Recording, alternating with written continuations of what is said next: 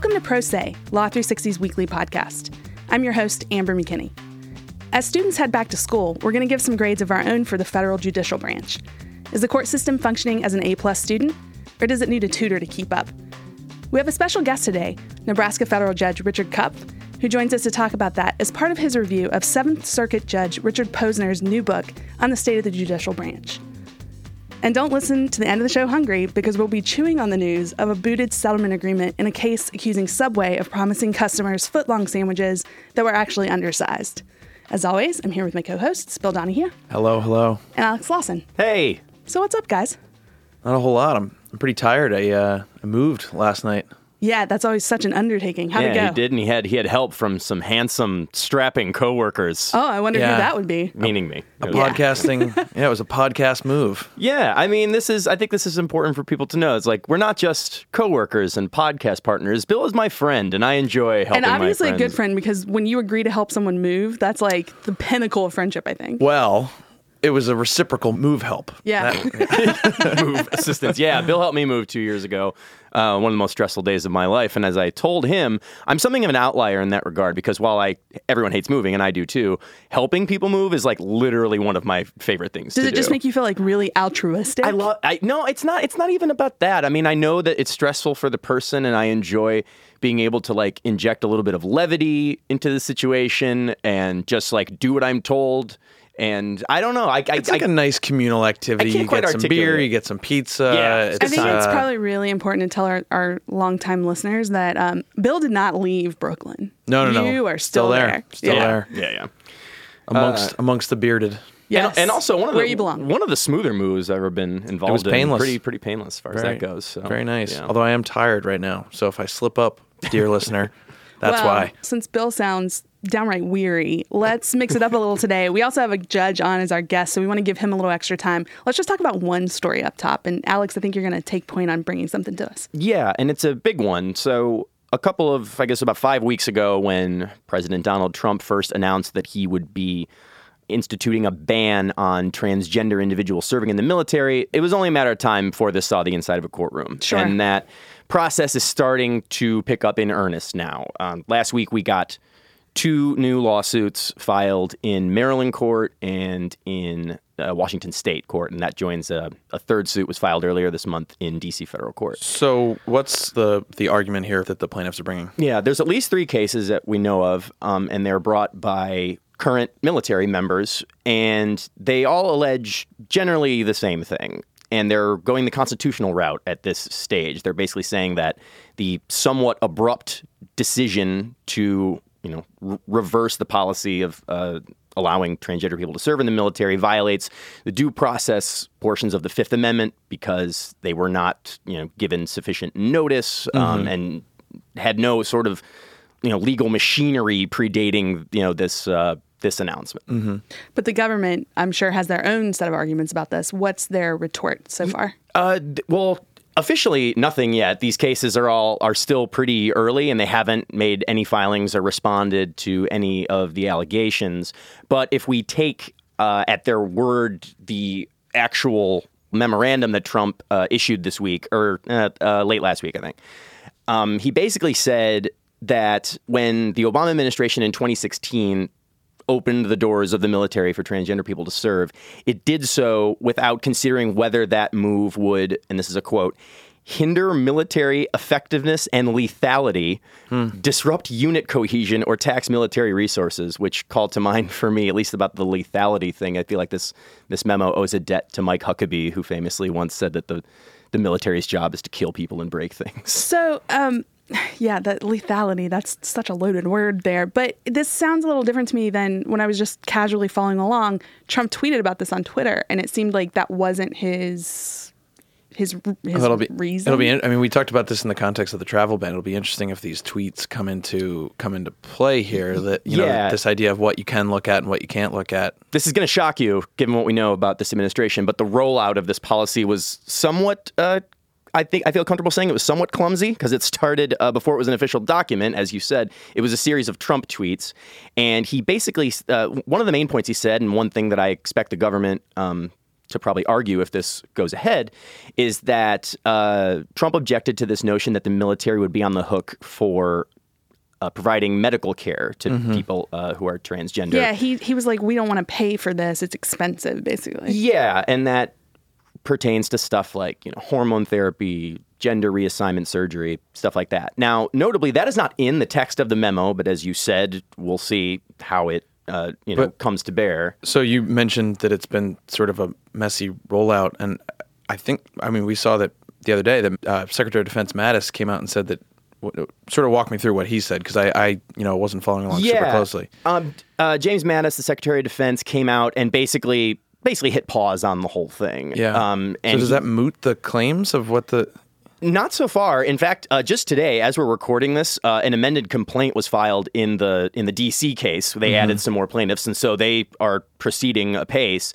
But there's an interesting sort of thing with the Mattis angle, because there was it already wasn't going to go into effect until early next year. That's when the ban was going to go into place. Mattis has now convened basically an advisory panel to examine the issue and then sort of decide whether or not that's actually a prudent step. And that'll be interesting in the legal context, I think, because if, for the sake of argument, Mattis has convened this panel and they decide that actually, yes, this is a good policy and we should, ban transgender people from serving in the military, then you might see an alteration of the claims. It remains to be seen whether or not they would think that sort of consulting, process was due process, and they could attack it on some other ground, under some other statute, but the Constitution claim might go away. But we'll see. The short answer is that it's still going as far as we can tell, and the people are, and there's still briefs being filed, things like that. One thing I think about when we hear these big splashy things in the news that are covered widely is how I look at things through the lens of Law 360, and it's always like, what firepower is behind these lawsuits? So we actually have some interesting answers, right? Yeah, I thought that was pretty interesting to me. Taking the lead on these cases are groups that you would expect, like the ACLU, and then an LGBTQ advocacy firm called Lambda Legal, and some other rights groups like that. But also on these legal teams are some big law heavyweights that are doing it pro bono. The two lawsuits filed this week have attorneys on them from Kirkland and Ellis, and also Covington and Burling. And the suit that was filed at the beginning of the month has attorneys on it from Foley Hogue and Wilmer Hale. So these are not some lightweights here. Yeah, it's going to be a big battle between some real, heavy hitters in the government and heavy hitters from the legal world. Sort of calls to mind the marriage equality cases. I believe that they had some big sort of corporate litigate. Wasn't David Boies one of the on that case? I think so. Yeah, so I feel like folks who work at Big Law, they maybe take these opportunities as a chance to get into something that is a little closer to home, or maybe that they want to advocate for. Yeah, and it'll be that'll create really interesting dynamics if this picks up the pace that we think it will, to see how these people clash in court over something like this, which obviously is a very sensitive issue for a lot of people, and it got people very fired up, and they're not being shy about using the legal process to address those claims. Yeah, thanks for bringing that, Alex. Appreciate it. Sure.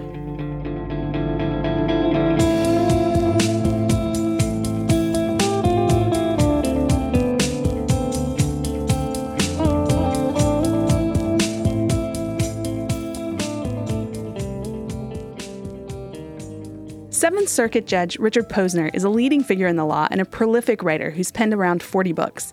His latest is The Federal Judiciary, Strengths and Weaknesses, but is it worth picking up a copy? To answer that question, we have another keen legal mind joining us today, Nebraska Federal Judge Richard Kupf. Welcome, Judge Kupf. Thank you.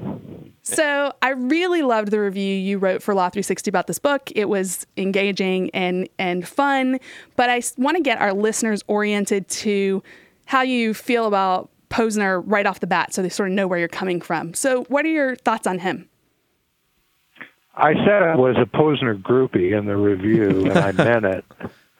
Posner is never boring. More importantly, as I said in the review, Posner is, in my opinion, the greatest thinker about the law writ large since Oliver Wendell Holmes, who I described as Posner's cranky older brother. Since I'm a legal realist, if I'm anything, I revere Posner's plain-spoken candor.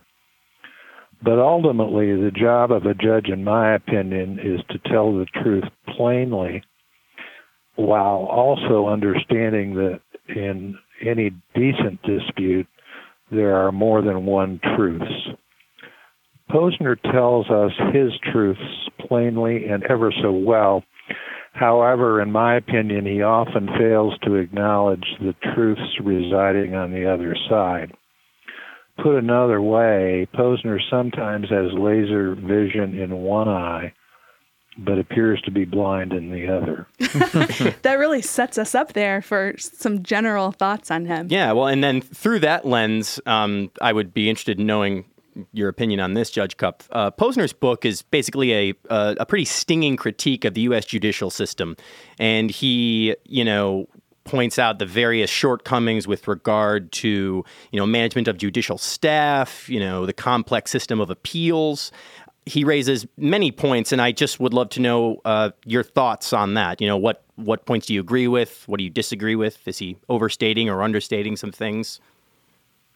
Sure. Let me preface my remarks by saying this. My answer will be superficial. Judge Posner's book is over 400 pages long, and I could pick likes and dislikes on virtually every page. But with that caution given, sure. Here are three areas of agreement. A, federal judges should write more of their opinions rather than delegating the task to law clerks, as Judge Posner suggests. Notice that I did not say that judges should write all of their opinions. There has to be a balance if we are to keep the trains running on time. But Posner is correct that judges must write at least some opinions of their very own. This reinforces an intellectual discipline that, in my opinion, can only be achieved by writing your own opinions. Next, or B, I agree with Judge Posner that it is a scandal that there's no cost of living differential for federal judges who live in expensive places in this vast country of ours. I'm well compensated by Lincoln, Nebraska standards. My fellow district judges in New York City make far less than associates in many, many, many law firms in the city. And we can attest to the high cost of living in the New York City area. Yeah. Well, and this is a travesty, and it's significantly harmful, because when it comes to attracting young and diverse judges, at least in where you are at in New York City or L.A. or Chicago or I suppose Dallas or Atlanta, there are a lot of young, talented, diverse people who simply can't afford to leave a practice and take a substantial pay cut. So I'm right there with Judge Posner on that critique. I also agree with Posner, thirdly, that law schools, and particularly elite law schools, should hire many more law professors who intend to base their teaching and their scholarship on their own experiences as practicing lawyers. And I feel very strongly about that. So those are the things, three areas of agreement that Judge Posner and I are on the same page, more or less. So those are three really interesting points of things you agree with Posner on, but could you maybe walk us through three things where you don't agree? Posner hates pattern jury instructions. He attacks pattern jury instructions because they contain too much legal mumbo jumbo, according to Judge Posner. At least in the Eighth Circuit, where I hang out, in both the criminal context and the civil context, I don't believe Posner's critique is accurate at all. Frankly, I doubt that he could really do a better job. Now on to two wonkish points. Posner believes that courts are too backward-looking and refuse to properly engage with the modern world. Here, I think Posner fails to acknowledge that courts are intended to be conservative, and I don't mean in a political sense, but rather in a jurisprudential one. One might properly think of the federal courts as reactionary rather than revolutionary. Let me give you a very simplistic example. Courts demand that plaintiffs in civil cases and the government in criminal cases bear a burden of proof. You could imagine a system that was reversed, but this requirement is premised on the notion that the status quo is preferable to unjustified change.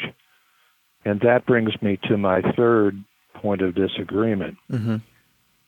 Posner believes that modern federal judges should find the right decision and then determine whether the precedents block the result. Pardon me, but this is ass backwards. Posner seems to suggest that precedent-based decision-making is inconsistent with practical decision-making. That is manifestly wrong in the huge majority of cases that the federal courts confront. In this regard, Posner falls into the tyranny, the trap of the words either and or. So those are three areas of agreement and three areas of disagreement. Judge, your review, it was a great read, and it ends with a great line that if you read it, you will be less dumb. If our listeners go out and buy the book, what's something important that they'll learn? What are a few key things that they'll take away from the book? I think the reader will learn three things. Number one, Posner is like IBM's Watson. Read him, and I promise you'll learn something important that you've never been aware of before. Mm-hmm. Secondly, Posner is the kung fu grandmaster of argumentation. Read him, and I promise you that your arguments will improve. Thirdly, Posner, in my opinion, is among the greatest nonfiction writers, legal or otherwise, of the last 100 years. Read him, and I promise that your writing will be much improved. That sounds like, even with some disagreement that you outlined before, that everyone should run out and get this book. Yeah, well, and on that note, one of my favorite parts of the review is that, and you started off the interview with some glowing remarks about Posner as a legal mind, so let's reiterate that. But you also say in the review that portions of the book are intended to, quote, troll us. And you're certainly not the first person to lob that kind of accusation about Judge Posner, but I was hoping we could drill down a little deeper into that. What do you mean? What parts do you perceive as trolling? All right. Large segments of the book are trolling, and it gets real tiresome. By trolling, I mean essentially two things. The first is saying outlandish things to gain the reader's attention and for no other apparent purpose is one sense of trolling. Mm-hmm. Guys, we should avoid that on the podcast then. Indeed, you should.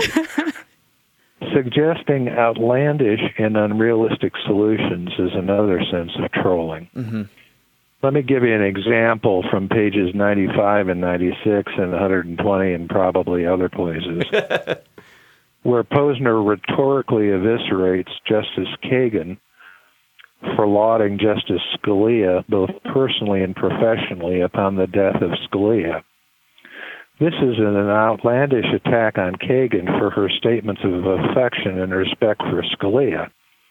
Posner seems to demand that Kagan speak ill of the dead.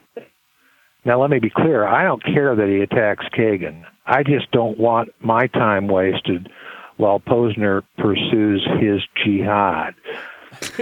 Let me give you two examples of outlandish solutions from pages 213 and 214. While he references a respected law professor in support of his assertion, he wants the Supreme Court to be expanded to 19 justices. He argues that then we could have judges experienced in math and physics and other scientific endeavors. I ask, why not a William Butler Yeats scholar that Posner once was? People in hell want ice water, but that doesn't mean we should waste our time speculating how to divert the Missouri River to the underworld. Is this from the Posner book or from a Reddit forum? That sounds right. You'll never get me to admit that I've ever seen a Reddit forum. I think you might have implicitly done that, but that's okay. Go ahead.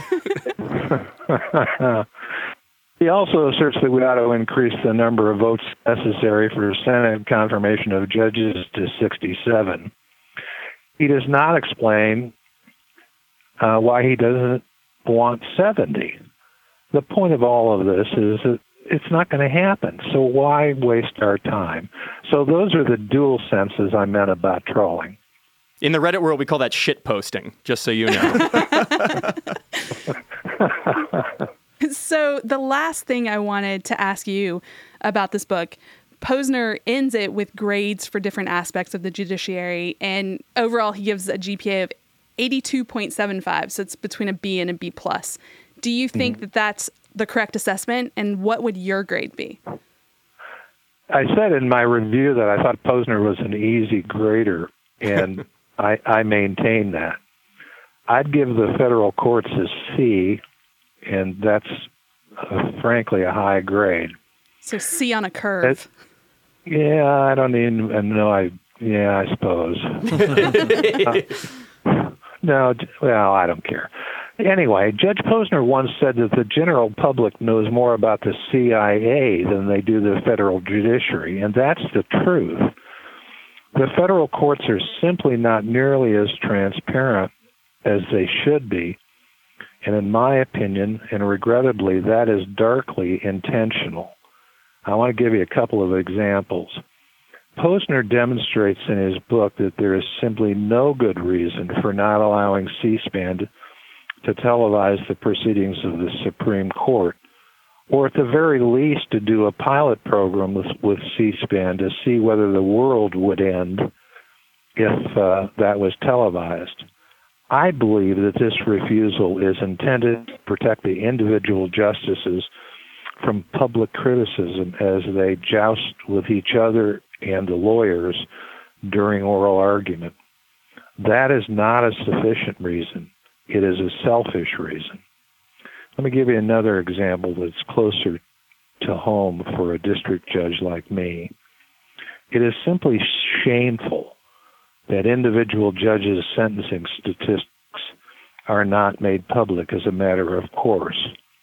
I am very, very proud that in the District of Nebraska, we demand from the Sentencing Commission our individual sentencing statistics, and we put them on our website for everyone to see. So far as I know, we are the only court to do this. I also know that this practice irritates the hell out of a fair number of judges in other districts, and frankly, that tickles me no end. Well, this conversation has been really great. Thank you, Judge Cupp, for coming on the show and sharing your thoughts on this book and on the judiciary as a whole. Thanks a lot. You're welcome. Yeah, and like any good book club, we got like some wine and hors d'oeuvres going up here. So maybe if we have you on again, you can come up to the studio. We can have a little more fun. Okay, I only drink wine out of a box. So, I think that can be arranged. We can definitely handle that. Thanks again for being Thanks, with us. Judge. Really appreciate it. Yeah.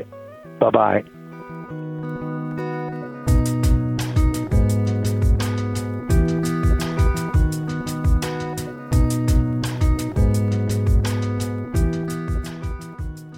We like to end our show with something offbeat, and this week we're going to talk about the franchise Subway. Everybody's eating there, right? A lot more when I was lightly employed. Well, they're really hard to avoid because there's, I looked this up before we started the show today, there's 45,000 Subway stores worldwide. Well, it's actually the biggest restaurant chain. In New York, they exist in one little tiny chambers, like in between buildings. They don't need a lot of space. No. Yeah. That's true. I actually had lunch there, like I think a month and a half ago or something, and I didn't tell my wife because I was like really embarrassed about it. Well, she probably smelled it on you when you got home.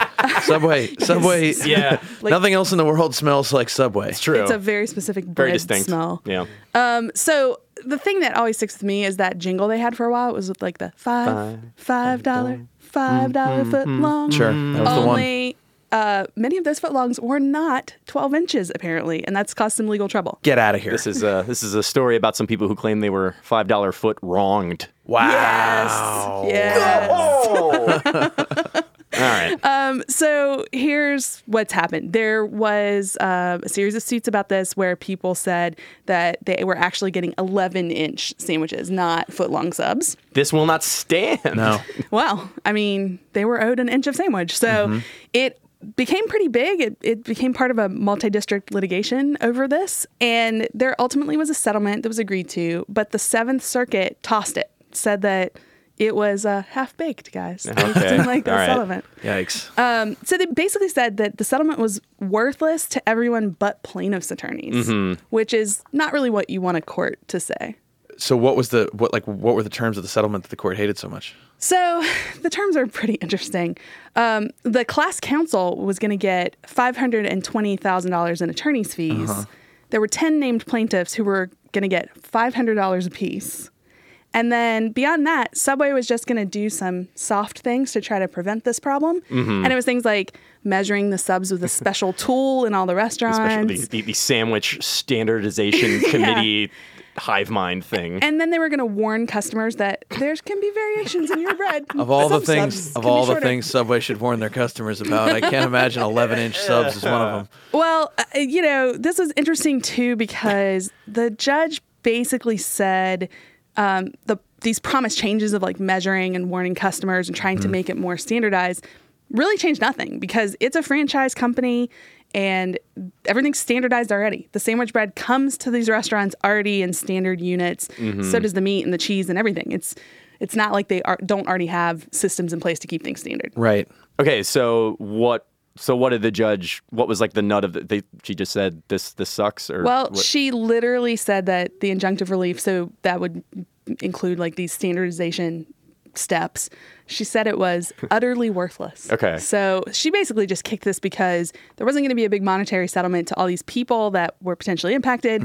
And the measures they were taking, really, she thought wasn't going to change So anything. she wants like more from Subway? Like she wants them to do like change all their processes or what? Or like Well, she wasn't specific in terms of saying like, go do this and come back to me. Yeah, she just said the settlement isn't good enough. But just said it wasn't good enough. And presumably there are ways around this. It could be a different monetary outcome. I was looking forward for the people. For my email from like the class committee where it explains to me that I'm a potential member of a class action. You may yet still get something out of this because on Monday, the customers told a Wisconsin district court where this had all originated, that was overseeing this multi-district litigation, that they're going to restart the litigation. So they got the settlement bounced. They're just going to start again. And what the customers said this time around is that they're going to make a confidential series of Subway documents about their bread vendors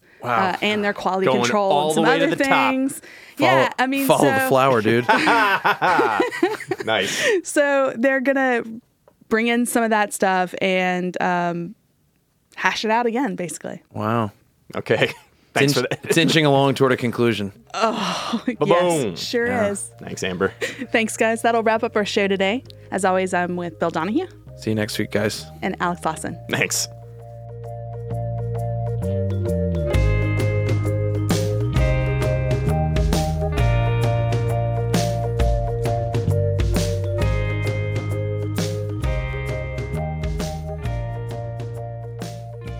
We have several people to thank for today's show, including our producers Kelly Marcano and Stephen Trader.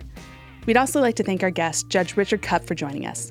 Contributing reporters this week include Diana Novak-Jones, Daniel Wilson, and Braden Campbell. Music for the show this week comes from Silent Partner and Little Glass Men.